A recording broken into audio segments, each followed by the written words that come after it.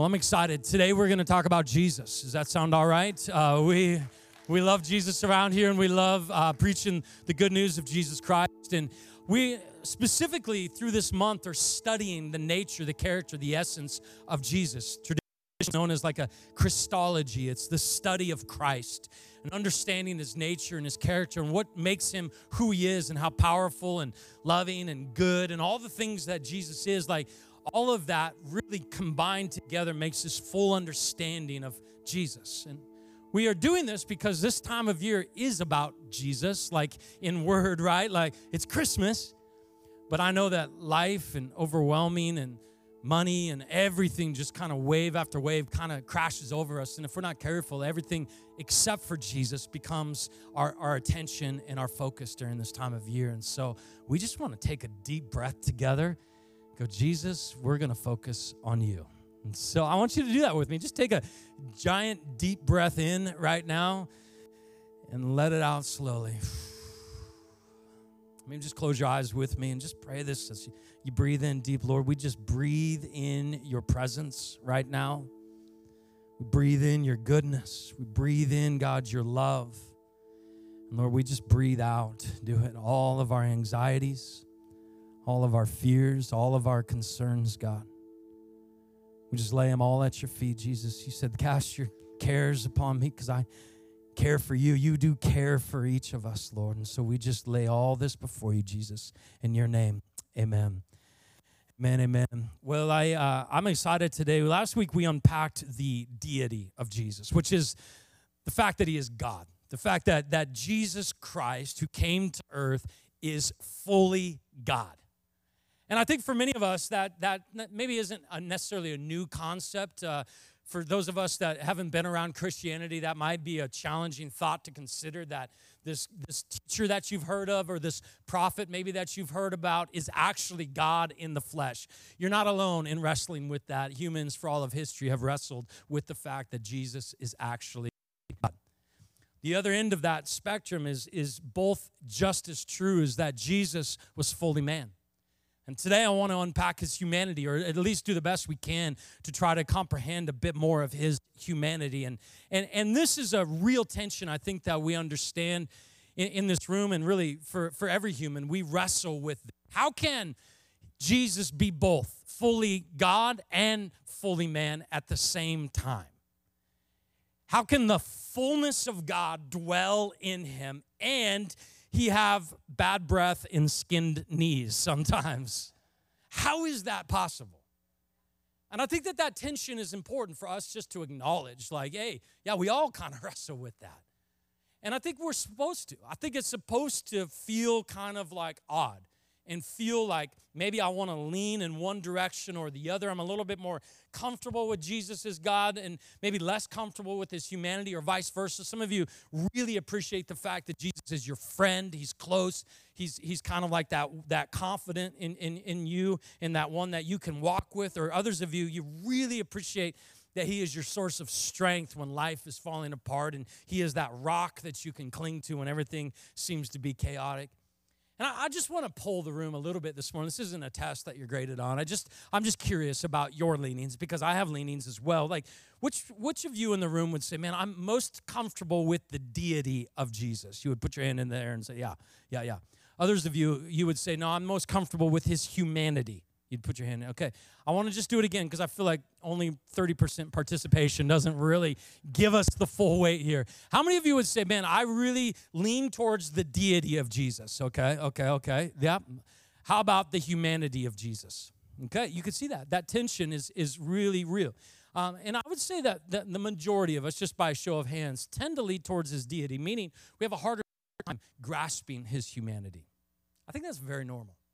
In fact, you read the gospel accounts of Jesus' life and ministry and teaching, people were wrestling with his humanity all the time. They're like, you are a human, and we see you, and we can smell you, and all of those things, right? But you're claiming to be God. This doesn't really add up. I don't understand how this goes. Even after Jesus had resurrected from the dead, there was rumors that started getting spread. Maybe the disciples stole his body out of the grave, and he didn't really actually resurrect from the dead, and they hid his body somewhere else, and so he was just a normal human like the rest of us. Or else maybe he didn't actually come in the flesh at all. He was just kind of a ghost the entire time, a spirit showing up in different ways and times to kind of convince us that God was among us, you know. And it was that tension and those rumors spread all through the first century. Late in the first century, there's this teaching that started to emerge. It was called Gnosticism. It's based off a Greek word called gnosis, which means knowledge or special knowledge, revelation. Yeah, best translated maybe like a secret. I've got a secret for you. You're going to want to know this special knowledge, this revelation that I have for you. And this was the secret, that Jesus didn't actually come in the flesh. And this was a false teaching that began to spread throughout the early church. In fact, if you read the book of Colossians, we were reading out of some of it last week. Paul seems to be addressing this heresy, false teaching, quite a bit through the letter to the Colossian church, saying, no, there isn't this secret revelation. There isn't this new knowledge that Jesus is fully God and fully man, and that he has come in the flesh. And he seems to be addressing that. You go into later in the first century, and you see this teacher named Marcion emerge, and he was preaching this new gospel with this secret knowledge. Jesus didn't really come in the flesh. And this was a wrestling for the church for the next couple hundred years. Much of our early theology was written to address this false teaching and to correct it. And it's really kind of interesting when you study those first 3 centuries of the church to see the impact of this conversation that we're having today, how important it was for the early church to get this right. And I think it's just as important today, but many of us just haven't had these kinds of conversations before and need to kind of be stirred to really think about this. So what if Jesus wasn't really human? What does that mean for us? The gospel that we preach is absolutely dependent on the humanity of Jesus. Everything that we purport to believe and to proclaim and to call people to is absolutely dependent on the full 100% humanity of Jesus. And I want to show you why today, because I think for you to have this conviction in your heart is so important. Not only in your personal interaction and relationship with God himself and your understanding of Jesus and his ability to bring life and freedom to your own soul, but also for every neighbor and friend that we interact with, like how central Jesus' humanity is to every single person on this planet that has ever lived and ever will live. The humanity of Jesus is central. And I think it comes down to this one tension for me, is that every single one of us have mistakes, sins, brokenness in our life. I think we can all admit that we are not perfect. And every one of those imperfections comes with a consequence, and it comes with a sense of guilt, shame, and condemnation. And if Jesus' humanity wasn't really a thing, then every single one of us are defined by every single one of those mistakes.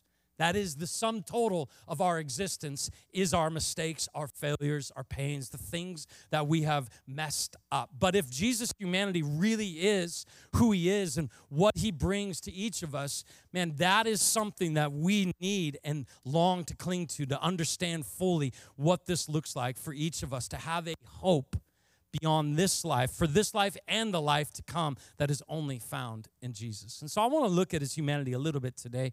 Luke chapter 2, and this is the Christmas story. If you have a Bible or a Bible app, we've got it on the screen as well for you. In those days, Caesar Augustus. I want you to notice what Luke, the author, is doing here. He's a physician, and he's very detailed in his account of Christ. Eyewitness, he interviewed all kinds of people and got all these eyewitness accounts put together. And then here, as he's writing this prologue to the birth of Christ, he's establishing the birth of Christ firmly in a real time in human history, because Caesar Augustus was a real Roman emperor that you could read about in every history book if you would look up the history of Rome. In those days, this Caesar Augustus issued a decree that a census should be taken of the entire Roman world. This was the first census that took place while Quirinius was governor of Syria. There's another thumbtack in the timeline of human history that you could look at and go, oh, that was a real dude that really ruled in Syria.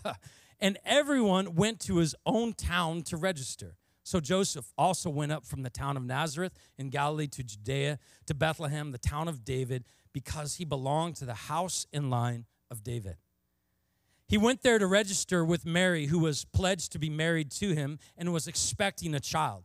And while they were there, the time came for the baby to be born. Mary's really pregnant, and the time really came for this baby to be born. I know that these maybe seem like small, trite details, but these anchor us in the reality of Jesus' humanity. While they were there, the time came for the baby to be born, and she gave birth to her firstborn, a son. She wrapped him in cloths and placed him in a manger. He's not a ghost. He's a real baby that got cold, that needed to be wrapped in cloths, right? They didn't have a place for him to stay, and so she placed him in this feeding trough, this manger, because there was no room for them in the inn. If you fast forward to verse 21 of this same passage, on the 8th day, when it was time to circumcise him, Jesus, this is a real human baby boy that they are circumcising, he was named Jesus, the name the angel had given him before he had been conceived.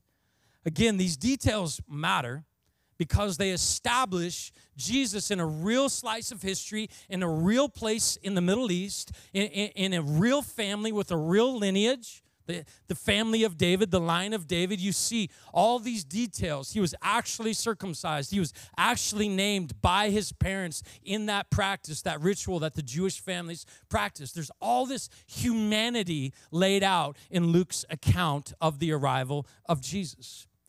You fast forward, or actually look at another gospel, John chapter 1 with me. John writes in his letter, he says, in the beginning was the Word. The capital W there means Jesus, was the Word. And the Word was with God, and the Word was God. He was with God in the beginning. Look down at verse 14. The Word, this is Jesus, became flesh and made his dwelling among us.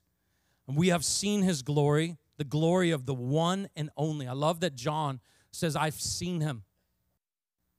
He's a real person. I've seen his glory. I've seen his humanity, and I've seen his glory. The glory of the one and only who came from the Father, full of grace and truth. I want you to just kind of settle in on this for a second, that Jesus' humanity is central to our faith. It's central to an understanding, an accurate picture of who Jesus is. Because of Jesus' humanity, we understand what hope is. He actually became a human, like one of us, to bring hope to all humanity. If Jesus didn't come as a human, we would have no hope. And that is really summed up in one word. It's kind of a big theological word, or it's kind of a math word, but the word for me that I really look at, where does this hope come from and where do we anchor it in? It's in this idea of reconciliation.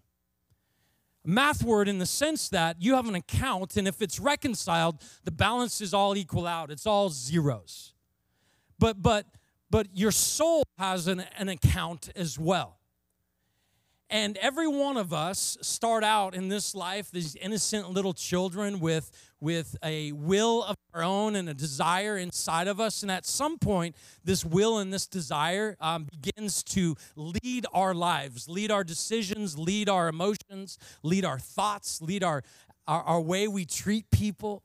And that account starts to get withdrawals made from it, if you know what I'm saying. Every time we have a cross thought, a word, an attitude that is sinful and dark and disobedient and rebellious, there's a withdrawal made from this account. And what was zero is quickly becoming negative, more and more negative all the time.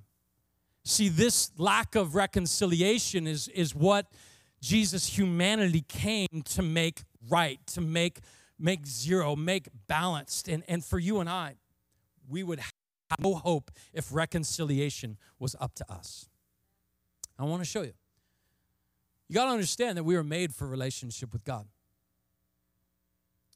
We were made to walk in unbroken union with God. Genesis in the Garden of Eden, when God created man and woman, you see them walking, interacting, talking, engaged in the Garden of Eden together in this unbroken union. No shame was in the garden. There was no pain. There was no fear. There was no hiding. There was no blame. It was this perfect paradise of God and man in communion together. And then sin entered the picture. And that sin, that disobedience that Adam and Eve committed began to undermine God's creation, and he had to cast Adam and Eve out of the garden. But look at how we started. We started to be in our most fulfilled, most joy-filled place, and that is in unbroken relationship with God. That's how we are designed to be. That is where we are at our best, most fulfilled, most joyful, is in right relationship with God.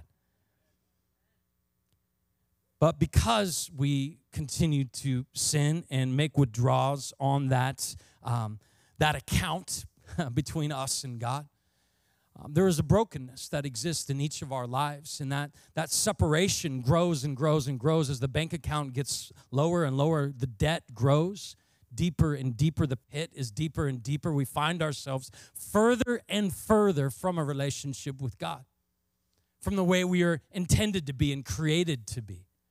And this is why Jesus' humanity is so central and so essential, is that demand from God for us to be reconciled, to be back, we have to become perfect. Like that's zero, is perfection.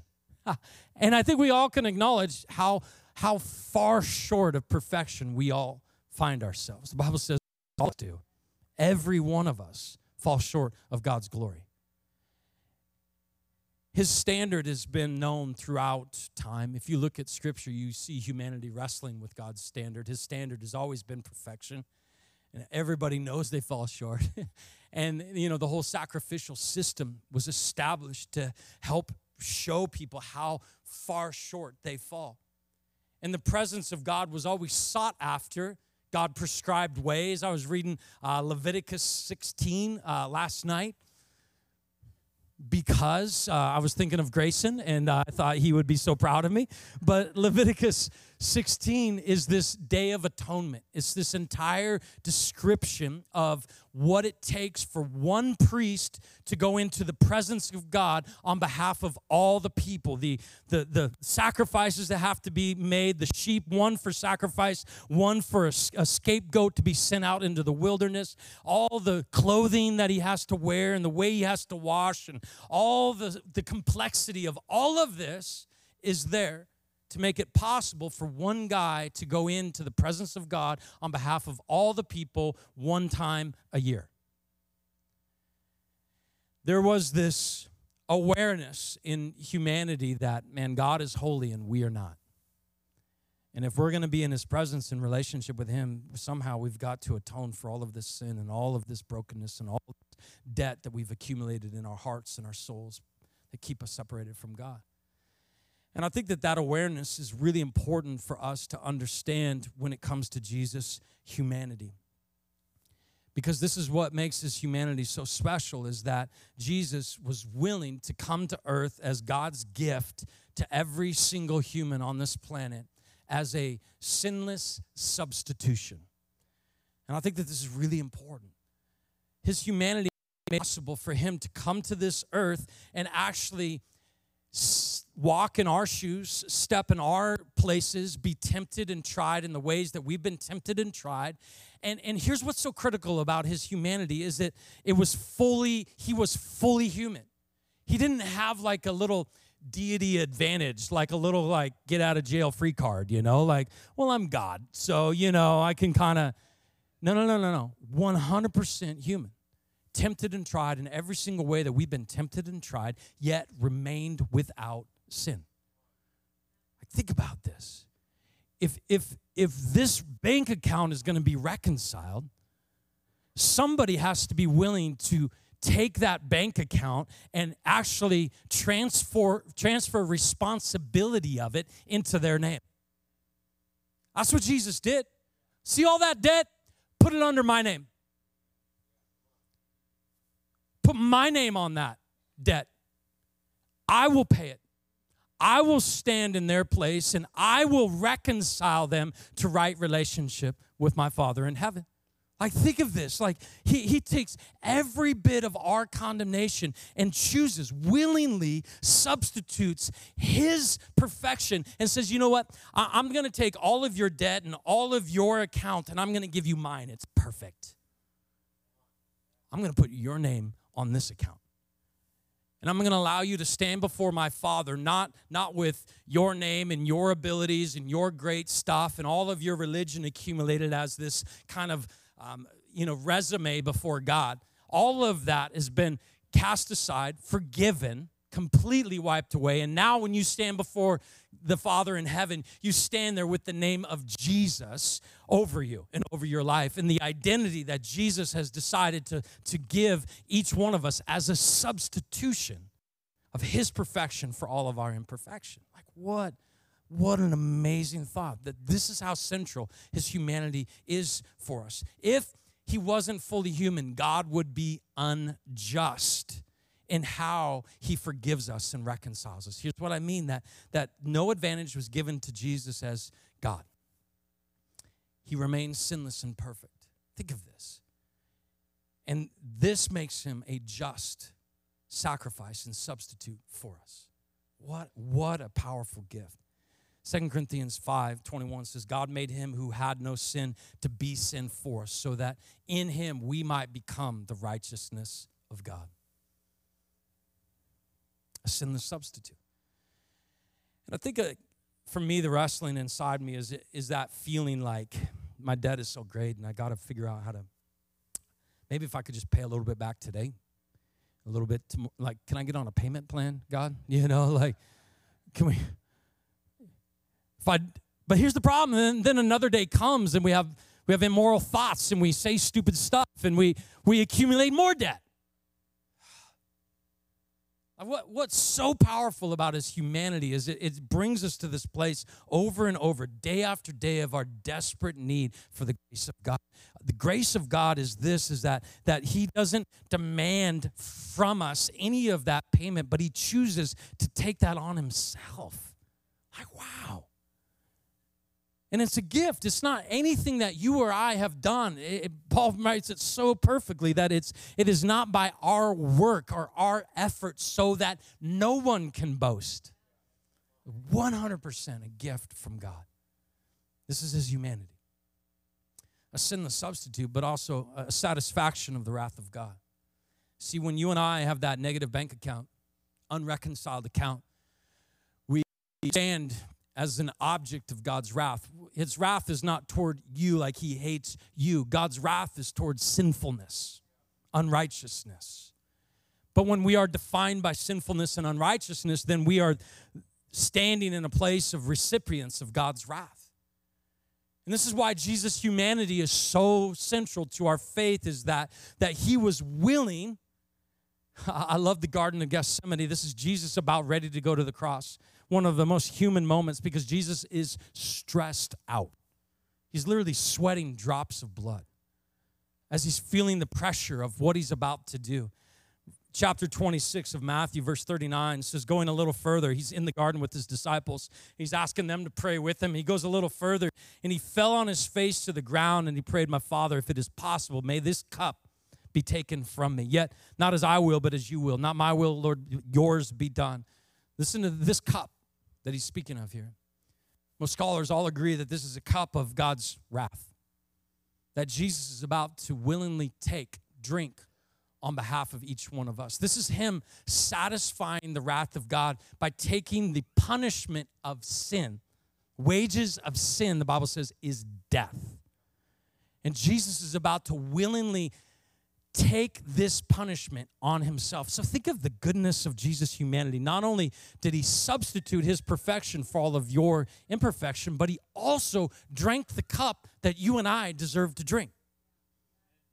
Like, this is how good his grace is that he was willing to actually take the punishment that each of us deserve to have for this debt that we've accumulated in our lives. The humanity of Jesus is so powerful when we really kind of step back and go, wow, I know it maybe makes you uncomfortable to think of God here amongst us as one of us and walking through all the things that but I think how central it is for us to go, okay, man, I feel like sometimes, I don't know if you wrestle with this, but sometimes God feels like maybe he's upset at us or mad at me, or I need to make things right with God. The humanity of Jesus steps in those moments and goes, no, no, no. I drank that cup for you. I paid that price for you.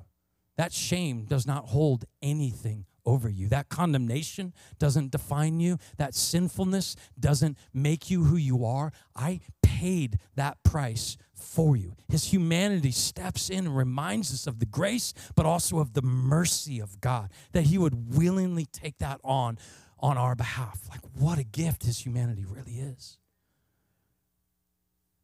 When he went to the grave, Jesus died, crucified on that cross. He satisfies the wrath of God like we're talking about, but he also demonstrates this victory and this power, this resurrection from the dead.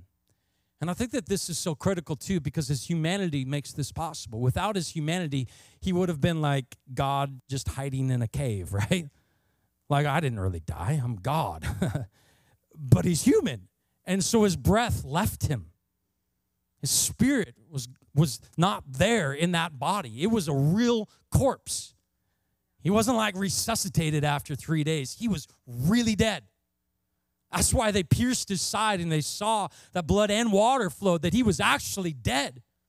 And so they could pull him down from the cross, that there was this real place of death that Jesus went to on our behalf. And I think that the death of Jesus was so important because his humanity, again, is fully on display, and his resurrection from the dead now means so much more, that you and I could understand that his resurrection actually brings resurrection possibility for all humanity. Like, if he could actually get out of the grave and defeat death that way, then you and I don't have to actually be afraid of death either. That we are eternal beings with a soul inside of us that is going to live forever, and that if he can defeat death that way, then you and I, we could have that same victory over sin and death ourselves.